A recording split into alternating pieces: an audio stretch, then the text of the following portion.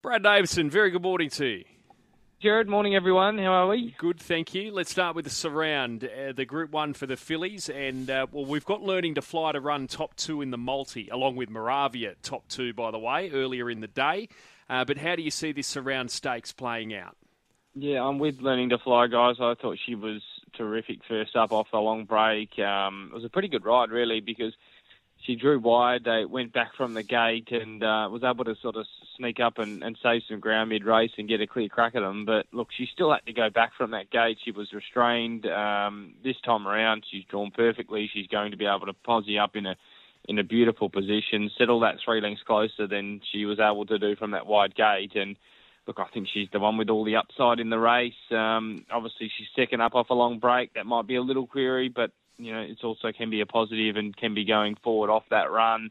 1,400 looks ideal for her, and look, I think she turns the tables on Komochi, and I think she's the clear horse to take out of the lead-up. Makina brings that different form and might be the danger for mine, but look, I think she's the one that's very, very hard to beat, and happy to side her way, Learning to Fly in the surround stakes. Davo, can anyone beat Fangirl in the very elegant stakes? I don't think so, Clarkie. I mean, she was so dominant the other day. It was almost Winx-like, that performance. And, look, I suppose if there's a mad on-pace bias, perhaps. But, look, Rail True Randwick's generally the fairest track in the country when the rail's in the true position. So I don't see any issues with any bias on the day. And she'll get back to her thing, but she'll rattle home down the outside and should be too good for them once again. I just think it's probably, you know, most of her rivals are looking for further still, and she's there at a mile at probably, you know, her pet trip. So very, very hard to beat, as the market suggests.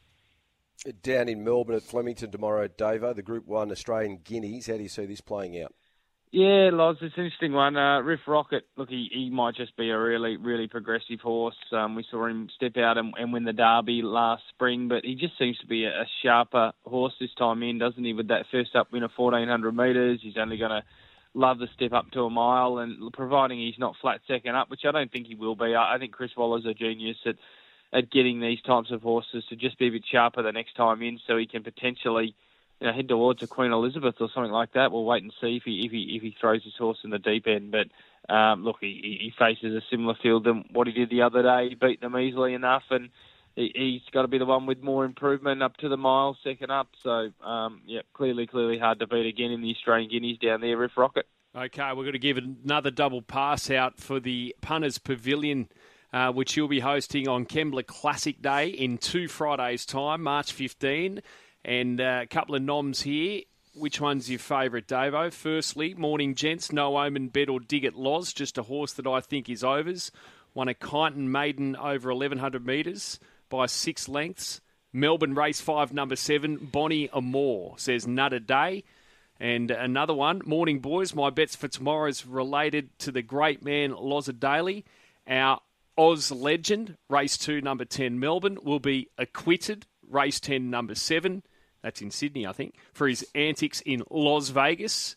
And he will be just fine, Race 7, number 5. That's the Wollongong Wolf. Very creative.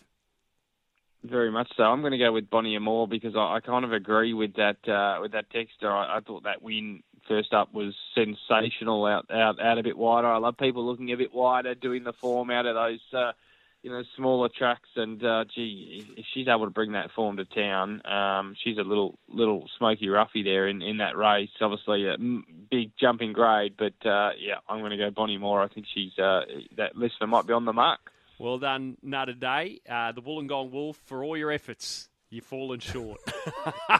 But double thumbs down, Davo. I love it. And what's your best, Davo, tomorrow?